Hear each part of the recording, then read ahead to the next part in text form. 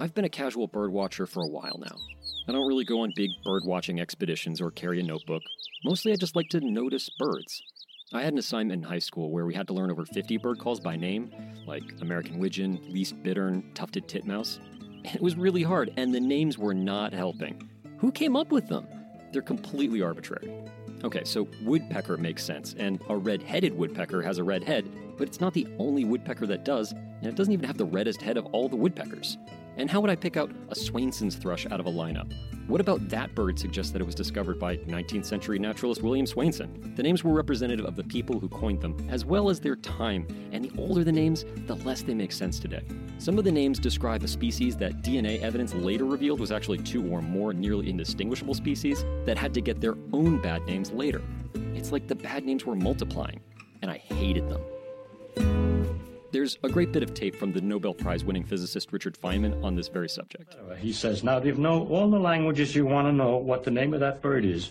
And when you're finished with all that, he says, you'll know absolutely nothing whatever about the bird. You only know about humans in different places and what they call the bird. A few days after my bird call assignment was over and our class had moved on to more important things, I remember stopping at the back door on my way to school. I still had my hand on the doorknob, and I was frozen, listening to all these bird calls. There was an American robin, a white-breasted nuthatch, several black-capped chickadees, and an eastern goldfinch.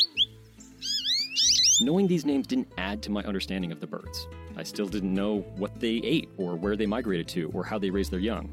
I just knew the names that some people of ornithological authority had given them. Just knowing their names transformed my world, because there wasn't just birds in my backyard. There was an American robin, a white-breasted nuthatch, black-capped chickadees, and an eastern goldfinch. Suddenly, there were birds everywhere, and when I didn't recognize a song, I recognized it as being unrecognizable because I didn't have a name for it.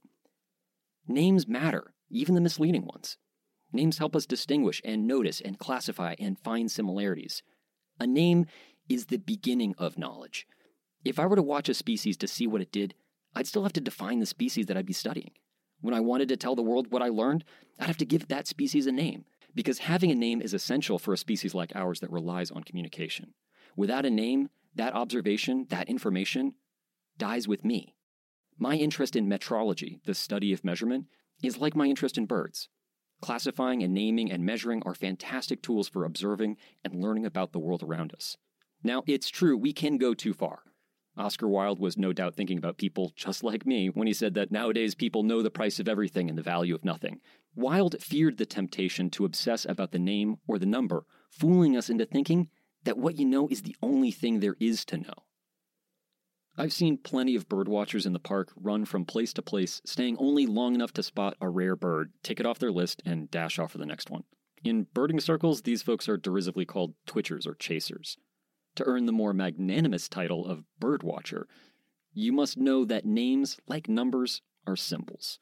Just as they help us communicate and share our experience, names and numbers can sometimes get in the way of an experience if we let them distract us from understanding the thing that they're describing.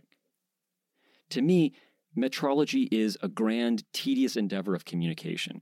It gives us a vocabulary for describing the world, if not experiencing it.